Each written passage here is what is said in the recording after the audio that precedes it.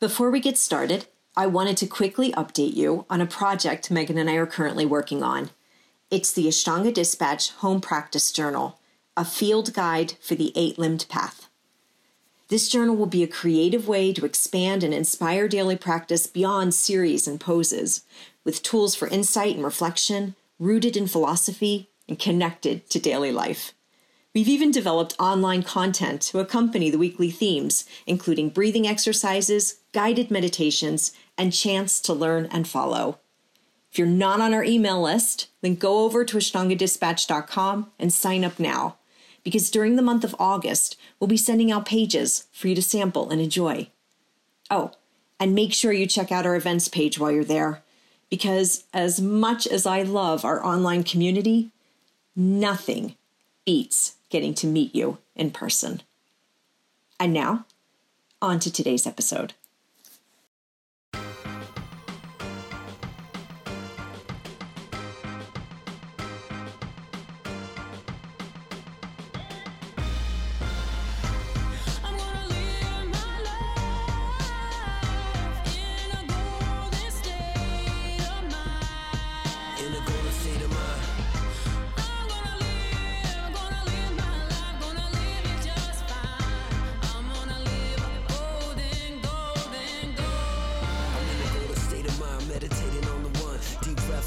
Feel it open up my lungs, inhale, exhale. Pure grace, light shines through the veil. Yeah, nothing to cling to, nothing to hold. Everything here is made of gold. Shadows, dust, earth, bone. Light shines through these folds. Nothing to cling to, nothing to hold. Everything here made of gold. Right place, right time. Right place, right time. Right place, right time. In a golden state of mind. Welcome to the Ashtanga Dispatch podcast. I'm Peg Mulqueen, your host. And that was hip-hop artist MC Yogi, who joins me on today's episode, along with Amanda Giacomini, the inspiration and artist behind the 10,000 Buddhas Project, which she'll tell you more about later on in the episode. We caught up at the Wanderlust Festival in Snowshoe last month. MC and Amanda have spent the past 20 years spreading their love of yoga to the masses through their music and art, but also more intimately in Point Reyes, California, in the studio they began as a young couple and still regularly teach today. I first met MC and Amanda as part of a team teaching yoga to kids on the White House lawn during the annual Easter egg roll under the Obama administration. Their energy together was captivating. Their class, a fun mixture of music and movement, kids would flock to the yoga garden. They'd fill every mat. And by the end, every child's attention would be fixed on their message of love, peace, and unity. Let me just say, they were a tough act to follow. Except, it really is no act. All I got, I'm gonna give it all I got, yeah. All I got, I'm gonna give it all I got, 'cause there's a fire inside that can never be diminished, it can never be destroyed, it can never be extinguished. To this flame, everything I relinquish. To this flame, my strength and my commitment. Fan the flame, feel it shining in my bones. Fan the flame, feel it shining in my soul. Nicholas, aka MC Yogi, and Amanda met at a teacher training at It's Yoga in San Francisco back in 2000. And you'll hear them both talk about the loving influence of their teacher, Larry Schultz. Larry was good friends with my dad, so he was like my uncle. And he took me under his wing, and I lived at the studio, basically sleeping on the floor. I had just gotten out of a group home. I'd lived in a group home for like 2.5 years, and Larry kind of opened his doors to me. MC writes more about his delinquency as a teen that put him in that group home before discovering yoga in his book, Spiritual Graffiti. Though, don't expect it to be just another yoga story of darkness to light. There's so much light in the darkness that sometimes we separate those two things.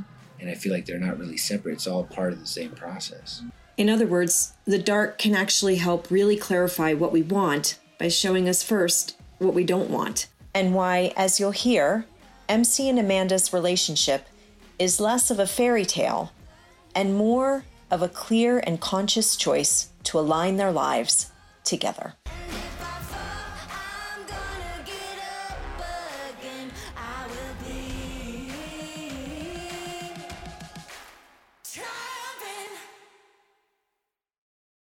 we made an effort to set our lives up so we could be together a lot and travel together.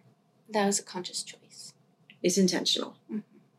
And we had an amazing woman who came into our life early on. Her name was Dorothy Divac. And we spent a lot of time with her. She was like a mentor to us and a coach. And we did a lot of work and a lot of processing around conscious partnership and like being together in a way that was really rooted in a foundation of just honesty, loving kindness. I mean, it's like a work in progress, right? You know, it's like any art, like any. She helped us get off on the right foot. Yeah, and she gave us like skills, tools, and techniques to help us kind of navigate. Because we were both products of divorce. We were both essentially raised by our grandparents, and so we were both from broken homes, and I think that's one of the reasons why I think we were so attracted to Dorothy, because she really she was like a pillar. I mean, she passed last year. And she was an amazing human being who really embodied all the teachings and qualities and principles of yoga without ever touching the mat. So she was like a living, breathing embodiment of, you know, all the benefits of the practice. She was living it. We used to say she was a laser beam of consciousness. She would see through. If you were talking around the situation, she would just cut right through and be like, really? And just call you out in the most loving way. But it really, you know, when we were young, we definitely wanted, we looked around ourselves at that time and we didn't have a lot of models of relationships we respected or wanted to emulate. And so we were both, you know, even though, I mean, it's amazing. I met MC Yogi when he was 20 years old. You were 20? He was 20. You were 20. Yeah. And so for such a young man to really want to do that kind of work, and to really just want to be so committed and I have to give credit and praise to Dorothy, because we were introduced to Dorothy through our yoga teacher, Larry Schultz, in San Francisco. And Larry had worked with Dorothy when he was creating his studio, and It's Yoga, his studio in San Francisco, was one of like the first major yoga studios in San Francisco that was that size. It was like a huge warehouse, and people were coming and doing primary and modified primary Ashtanga yoga. And then Larry, you know, innovated his Rocket series of yoga, and which was a lot of fun and really kind of opened us up to, you know, making yoga fun and accessible and kind of for everybody, leveling the playing field, as we say. And so Larry introduced us to Dorothy, and Larry brought us together too. Because I had been studying with Larry for 6 years, and he told me he thought I should do the teacher training, and I really didn't have any idea to want to be a yoga teacher. I didn't want to be a yoga teacher either. But I loved Larry. I loved the practice. I was at the studio almost every day anyway. And I thought, it'd be kind of cool to learn more about this practice that I love so much. You know, maybe I could learn more about the philosophy and the history, and that appealed to me. So I signed up to do the training, and then I met MC Yogi on the first day of our teacher training. And Larry brought us together, and I was living in... He writes about this in his book. He writes our love story. It is in the memoir he did, Spiritual Graffiti. He writes about that first moment when we met. But Larry was magnetic because Larry was good friends with my dad, so he was like my uncle. And he took me under his wing, and I lived at the studio, basically sleeping on the floor, and, you know, being his gopher and getting him coffee and stuff, and kind of just shadowing him and practicing by his side. And I had just gotten out of a group home. I'd lived in a group home for like 2.5 years, and Larry kind of opened his doors to me, and he was just like a wild, crazy hippie. And he was just so cool and just so awesome. And, you know, most of the adults I knew were really stiff and rigid and, you know, really formal. And Larry was just wild and free. And his love for the practice was infectious. And that's eventually how we ended up meeting and practicing with Pattabhi Jois. Was through him. And yet he was, I mean, you describe him like wild hippie, but he was consistent. Yeah, he was super consistent. Isn't that funny? Yeah. He was there. That is a really good point. Like he was a pillar in south of Market in San Francisco. He was like the mayor of the neighborhood. Like all the homeless guys knew him. All the restaurant people knew him. Like He was just like, Yeah. And that consistency, he was there. He was there teaching 4 or 5 days a week for years, for decades. Yeah. I think it's easy to like just associate that with kind Right. of like in and out.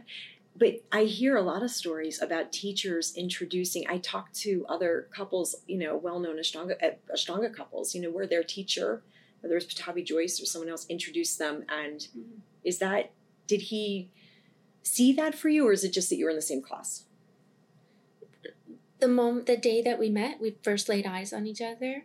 The story or the myth that it is now is that I don't remember too much. I remember like it was yesterday. Okay, you tell the story. The moment she walked in, I knew I had already had a premonition that I was getting ready to meet the woman I was going to marry.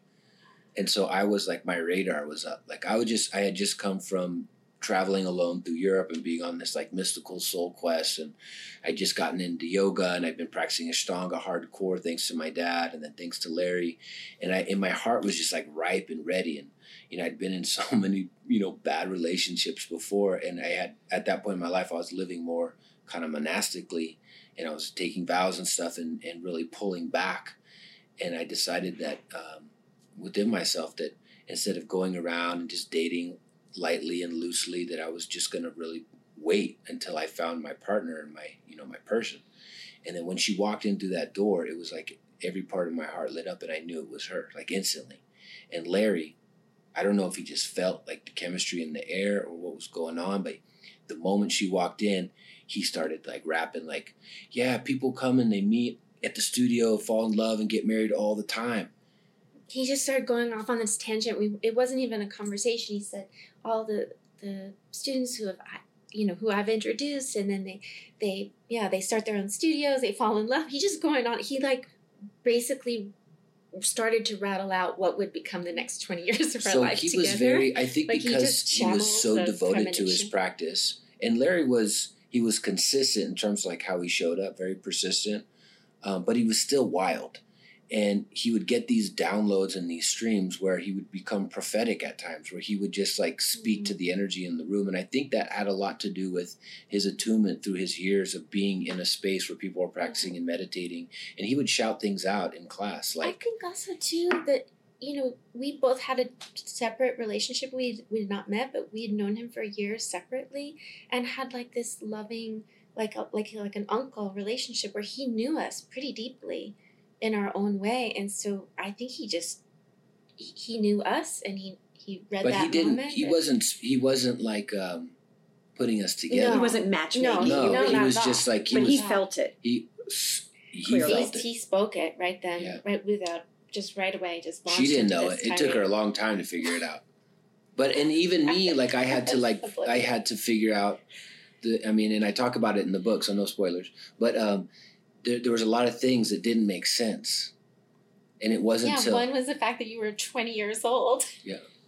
Didn't make a lot of sense. But one of the things that started to become clear was that we just became friends, and our whole life together is built on that foundation of we're both friends and we're both yoga nerds. We both are artists. We both paint. We love music, and we just had so much in common that we clicked on so many levels.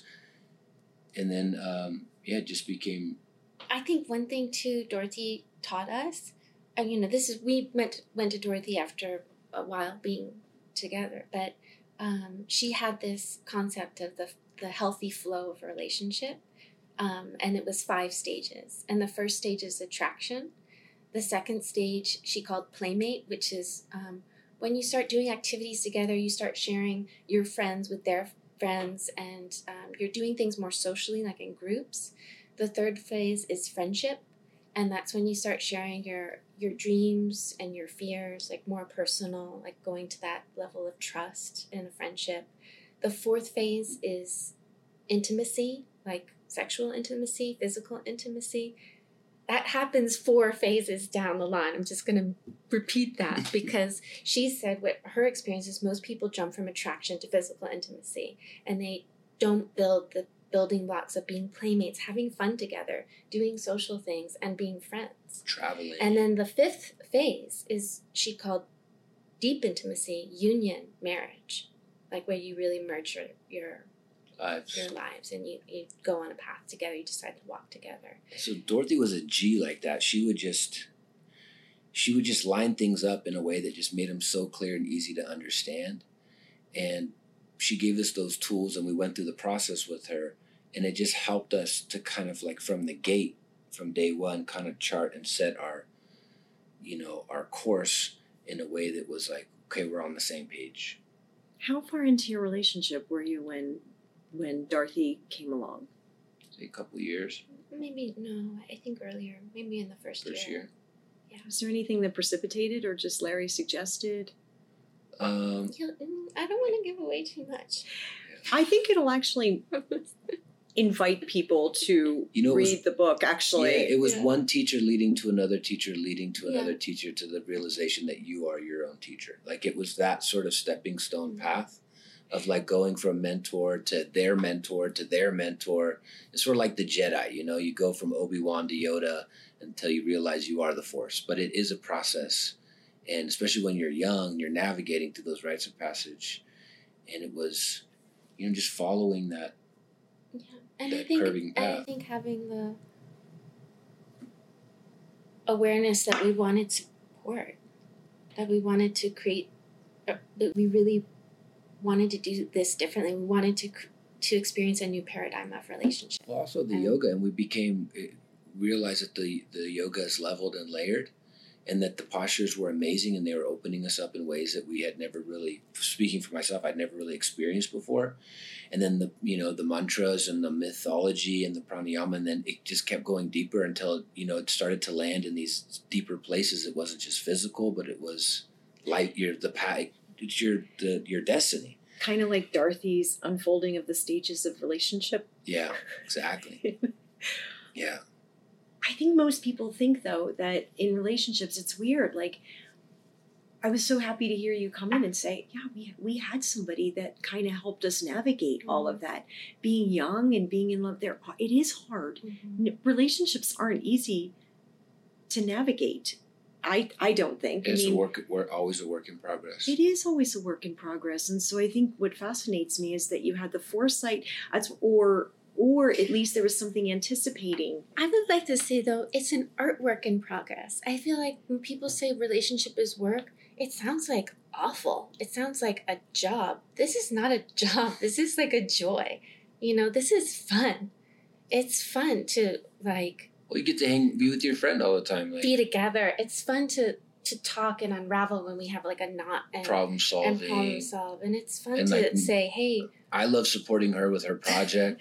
Her, painting 10,000 Buddhas and murals and prints. And like, I love being her cheerleader, and it's fun for me because it gets me out of my project, which sometimes is like, I don't like when it's all about me. It becomes frustrating because I don't want it to be all about me. I think of like a painting, though. If I'm going down the path of the painting and suddenly I'm doing a bunch of stuff on the painting and I look back and I'm like, that doesn't work. That's not working. It's abrasive to my senses. I think the same thing can happen in a relationship. You can get into a pattern where things aren't working and they don't feel good, and you just have to edit it out. You have to go backtrack. You go back and you reset a new thing. And I think maybe Or you've had paintings where you just straight up like change the color. Yeah. Like the whole color of, like, you had pieces that were like blue and they weren't working, and you went like, I was like, sweetie, try going you gotta like, do a darker color. Different. So she went like red in the opposite direction, and it was like the whole piece changed.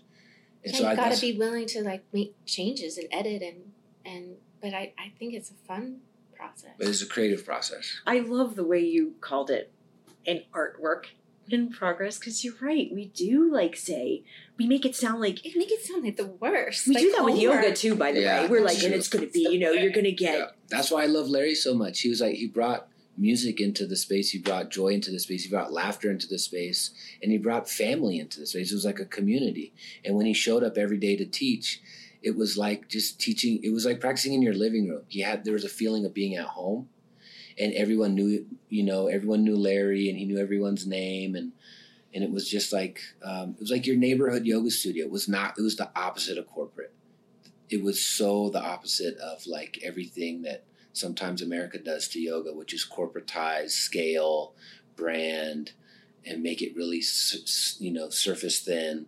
and go wide and sit. But he was like, it was a deep well. I feel like the two of you have resisted.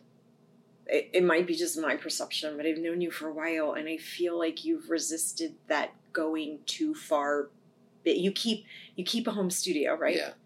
And you go to individual places and paint. Like you guys keep it to be so big and keep it so intimate and almost smallish. Does that make sense? Yeah. Does is that purposeful on your 100%? Water the roots. Like Mm-hmm. stay close. I always say, like, stay close to the roots. It's safe there. Stay close to the roots. It's like if you start to branch out too far and get disconnected to where you come from and like the original spark and what set it off in the beginning, then you start to lose sight of like the vision of like why we got into this practice in the first place. Me personally, I got into this practice in the first place to heal. So going out and being super like big and everything is like the opposite of healing, because I think healing is close and small and intimate, connected to nature. Well, I think also we both had firsthand experiences of being in the presence of our teachers on a regular basis, and we value that experience. Now, when it comes to music, I go big. Like I think that's the dance of like the Hanuman dance of being able to be really small. You need to be small, navigate and move through the terrain, and then go really big when it's time to be of service. Like, because sometimes you can play small, and it could be a disservice. Sometimes you could go really big and it could be a disservice. So I think the inhale and the exhale is the fluctuation, being able to dance between what is the moment calling for right now. Value both. Yeah. Both sides. Volume up, volume down. boy, that's really meaningful for me right at the moment. It's a struggle not to know. You know what It's I mean? a dance. Thank you for okay, that's twice now that you have reframed that for me. It's a dance. And some songs are harder to dance to than others. Sometimes you're dancing really fast and you're like, hello, it's a slow song. You're like, And so it's just like just tuning into the breath over and over, because the breath is the teacher. That's what Larry, Dorothy, Guruji, all, Yogananda, all the teachers, like it really comes down to that, like voice of your own intuition and making sure you're listening to your heart more than you're listening to your head, but also filtering your heart through your head so that it becomes really clear, sharpening the intellect, polishing the senses. And the body is the body of the teachings are in the body. It's the body of wisdom. Like it's all here. The body's nature. And yoga gets us in touch with our own intuitive knowing. That's how I think I knew when I saw Amanda, because I was practicing. If I wasn't practicing yoga and meditating, she could have walked in the door and walked right out, and I never would have paid attention to what my heart was telling me. But the yoga was getting me in tune with my internal voice. I kind of love that you were 20 in a way. I think Megan at 26, she always hears things about, young people. And she's like, I feel like I'm pretty, like she's been on the path, she's been practicing. And I think she feels like, not, doesn't know everything, but you know what I mean? Doesn't feel. 20 is not young. It's not young. People Go back in time, the day, and people were like running countries at that age. Seriously. We have a a concept. false sense, and we think we baby people until they're like 30. It's ridiculous. Yeah, and it's like get it together. You can feed yourself. You can make your own decisions. Like, come on, take responsibility for your life. Amanda was doing all that when she was freaking 10. Yeah. She was driving. She was taking cabs to the dentist that she made the appointment herself because her parents were off working, and I think. And it served me well. Like it gives you independence. It gives you empowerment. This delayed childhood, I don't think is healthy. I'm grateful for the generation of my teachers and my grandparents, because I think they did toughen me up. Like my grandparents worked really, really hard. They were the product of the Depression. My mom is immigrated to America. She didn't own a pair of shoes before she came to this country, and my whole family worked really hard to make a life. And that was modeled to me from an early age, that if you really want to be successful, you have to sweat and you have to work. And you can't just wait for someone else to come along and do it for you. Like you have to put the time in. And Larry taught me that too, and Guruji taught me that too, because God knows I sweat in Mysore, and it was hard as hell, and I struggled and shook and thought I was going to die, and thank God for that coconut at the end of class, because I don't think I would have survived. But it was good. Like, so you got to go through those difficult phases, especially when you're young. It's so important to go through difficult things and have guidance and mentorship. And know that you can. And you're stronger than you think you are. Yeah. That's what Larry used to always say to me. You're stronger than you think you are. I was thinking about, knowing that we were going to come talk to you, I was thinking about our time in Mysore and practicing with Punjabi Joyce. And my first memory when I thought about that was at the end of practice when you do the drop backs. And they're the most intense, doing those drop backs, and you're walking your hands toward your feet. It's like, oh my God, am I going to break in half? And he would drop you back, lift you up over and over. It's like the most intense. You got to surrender. You got to stay strong. But then afterwards, he'd let you kind of like hug him, and he'd just stand there and you'd be like, we did that, It was so sweet. It was like this combination of this and talk about intensity, but standing by your side while you do it. Consistency. And then like being there to like that, that comfort of like, you did good. You did it at the end. And I think Dorothy did that for us. Larry did that for us. All our really good teachers walked by our side, didn't do the work for us, but walked us through those fires. And then we're there to. But ultimately you have to know you can walk through your own mind, but you. Can you give me an example of a time in your relationship where you really applied what Dorothy gave you? The skills, the techniques, whatever it was. I think our career, because she had a map, I think it's called the 8 Keys. And it was, another system that she had developed that was going through your fears and then getting through that to figure out, okay, what are my operating instructions? What do I need to do every day in order to make this happen? Those become your goals. And, you transform expectations into actually workable goals. You would call them SMART goals, SMART, specific, measurable. Achievable, realistic, and with a time frame. So it wasn't just having some crazy goal that I want to be, a huge teacher. It was and by the way, this whole thing about teaching these big classes is it was never a goal. Super weird and bizarre that happened because we never really set out to do that. We just we opened our own mom and pop studio, and we were just teaching classes every day. And then Amanda was painting and I was making music, but it was really just for our own joy and pleasure. Our core mission was always just to spread our love of yoga. Yeah, music and art. And so it just kind of it escalated and happened to unfold kind of naturally on its own. One thing led to another. And there was a lot of difficult processes that we had to go through in terms of, me specifically, my ego getting battered by going into the music industry and just all the ups and downs and the pendulum and people's opinions and criticisms and everyone's feedback and them telling you what you should do. Once again, being outside of your own intuitive guidance system. And so the yoga brings you back again and again so you can sort of recalibrate and reconnect with your own sort of destiny, because sometimes chasing money or whatever it is, or fame or followers, it can get you really far away from your purpose. I think, can I jump in? Mm-hmm. I think something too fundamentally Dorothy taught us about how to think in terms of the 8 keys. You have a goal or not a goal, you have a mission, you have a guiding vision for your life or for your relationship.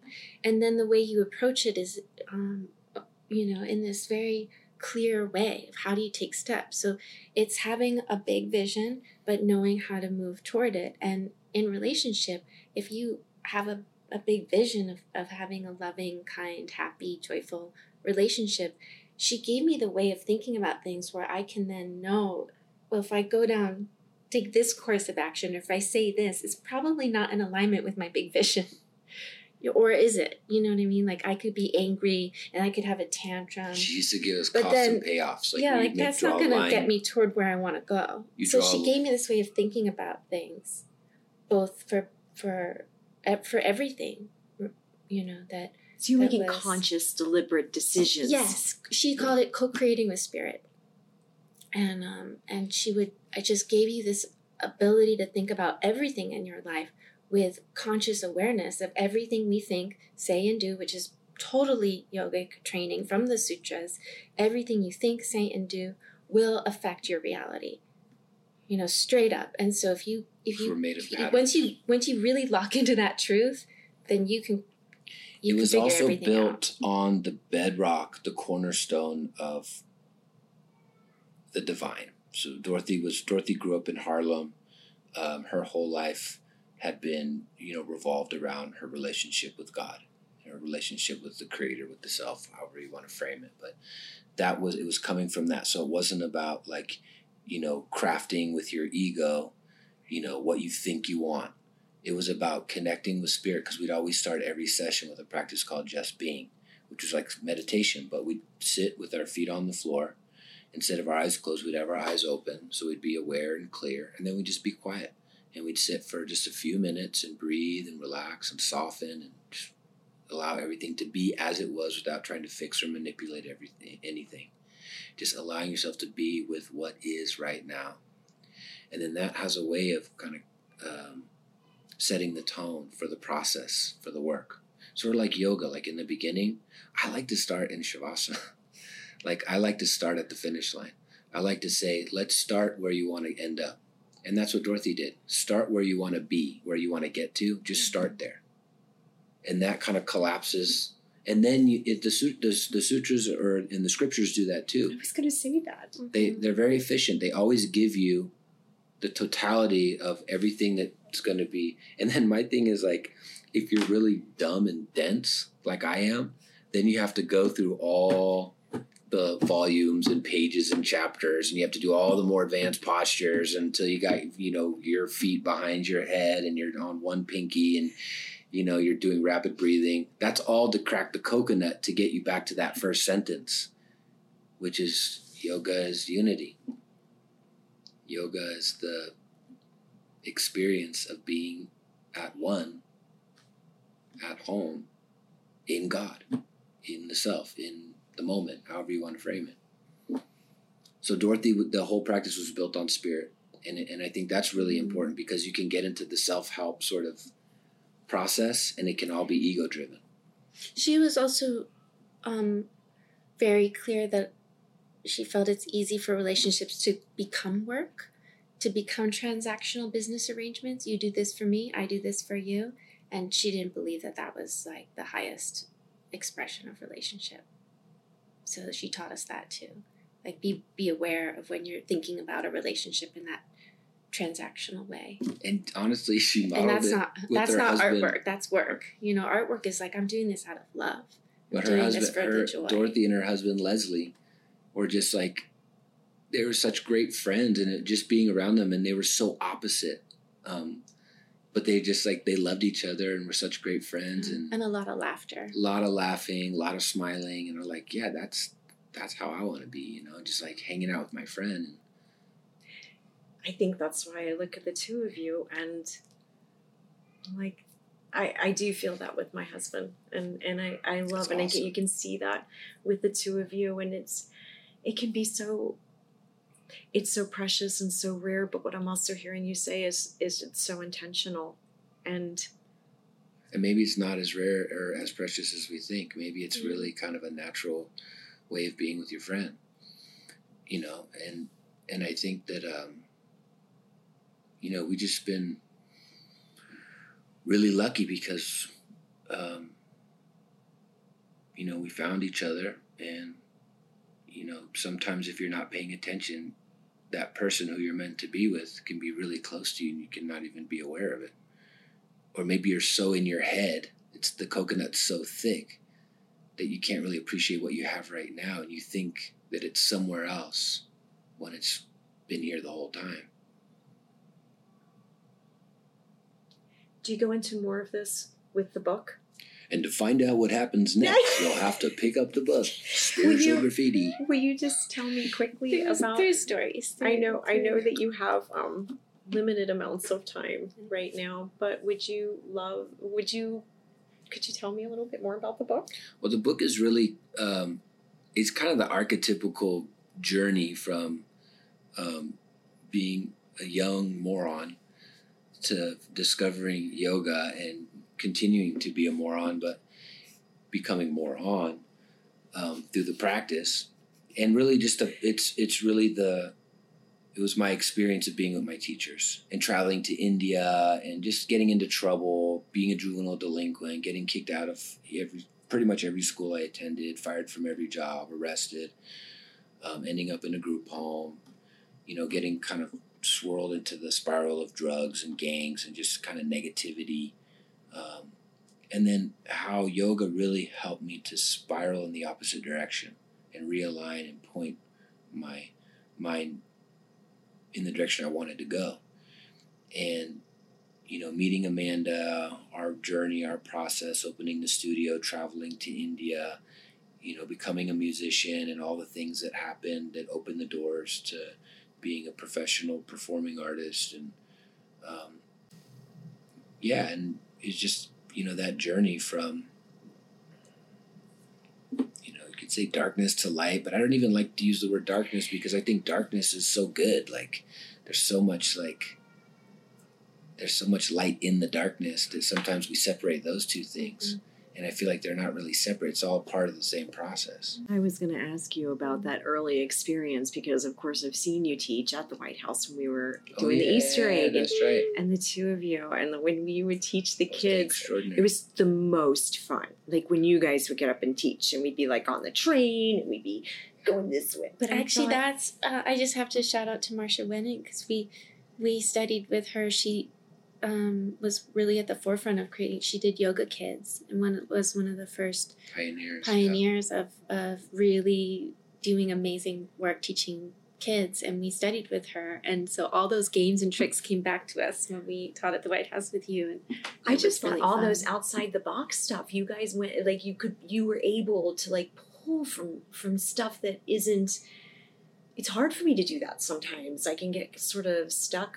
But with all that other experience, there was some kind of kid in you that you're able to pull from. Is that, Yeah, I think that's just probably the artist in us too, being creative. And, we both paint, we both draw. I love cartoons and comic books and video games. That's just kind of that's my world. So I just like having fun. And so any chance I get to have fun, and because I think ultimately what I learned in my own experience is that the goal of yoga is connection. So you can put on the spiritual outfit and chant all the mantras and dance around with the fancy names and do all the postures and stuff. But if you're still at the end of the day disconnected after doing all that, you might be doing egoic aerobics and not realizing that, you can mimic something without understanding it. And I think I was really blessed to have people in my life who embodied what it meant to be a pillar in the community and to really show up, like you're saying, like Larry was persistent, Dorothy was persistent, Guruji was persistent, and they embodied this feeling of connection and love and wisdom, and they weren't perfect. Every single one of them was human and flawed. And we put everyone up on a pedestal. You know what happens when you put people on a pedestal? I don't know about you, but I don't want a pedestal. And I think we tend to put people above us or below us, and that is the opposite of yoga. Yoga is not a cult mentality. There are teachers who have knowledge because they've put time and energy into learning something in their life, those 10,000 hours, and we can learn from them. But that doesn't make them better or than us, and people who don't do yoga are not worse than us. I think, again, leveling the playing field, seeing that we're all human, we're all suffering, we're all struggling, we all have minds and desires and egos, and we all get hungry and thirsty and tired and grumpy, and we all need coffee, some of us, so I think that was the realization I've had in the process of, becoming a quote unquote, personality and people projecting stuff onto me and being like, no, this is not it. Yoga is really, really quiet and humble and connected and calm, and it starts right here, right, with your person closest to you. I think that's funny because we can do that with others, but sometimes we forget the one right there with us. And the person closest to you is you, right? And then it kind of ripples out from there. Oh my gosh, you guys are amazing. And I appreciate how real you keep it. I appreciate how beautiful the two of you are. And I'm so happy that you were able to like squeeze me in today and share. Thanks, Amanda, would you just like, I know that, would you tell, like, I would love to know your next step. What are you doing? Yeah. Oh, with my 10,000 Buddha project? Yeah. Well, I actually just started making prayer flags just a few weeks ago. You did? And it's something I had actually bought fabric to make prayer flags maybe 8 years ago. And I couldn't believe I found it. We'd moved and I went into the closet. I opened up a bin and there was this bag of the material that I had bought in Berkeley down in the sari shops. Like beautiful silks and some like transparent, really lovely, that Indian cotton that you can see through. And I finally dug it out and I had to do a lot of math, like the size of the fabric, and I measured little Buddhas out and I made screens and I printed on the fabric, and then I cut them all up and I glue gunned them and I strung them up, and so that's like just a new expression right now of finding new ways to get that. do a No, I do. workshop. Yeah. Oh, to that'd be play fun. and Oh my gosh, I've been reading The Artist's Way and I've been really following, and so it was fun to be very I like being crafty. It's calming. I really like it. It's Yeah, meditative. what's the word when you're using tactile. Yeah, It's tactile. grounding. It's repetitive. Yeah. Which, if you're into Ashtanga yoga, you like the repetitive. It's calm, seems to calm the mind. And I really had a lot of fun. I'm going to install them. We're going to the Wanderlust in Stratton. So I made 170 little prayer flags, and then I'm going to install them in our booth, like, so they're rippling little blessings. And I also did the Buddhas, and I printed the 3 words, love, peace, and health, which I think to me are the essential prayers that it's their universal prayers that everyone is looking for: love, peace, and health. And I kind of tied it into these ritual yoga wellness kits that I made. And so yeah, that's kind of, I'm still painting and making murals. But And how many Buddhas have you painted so far? Yeah. I just got to 15,000 right before I left, and I counted up my prayer flags. And your cheerleader over here. I know, he's so good.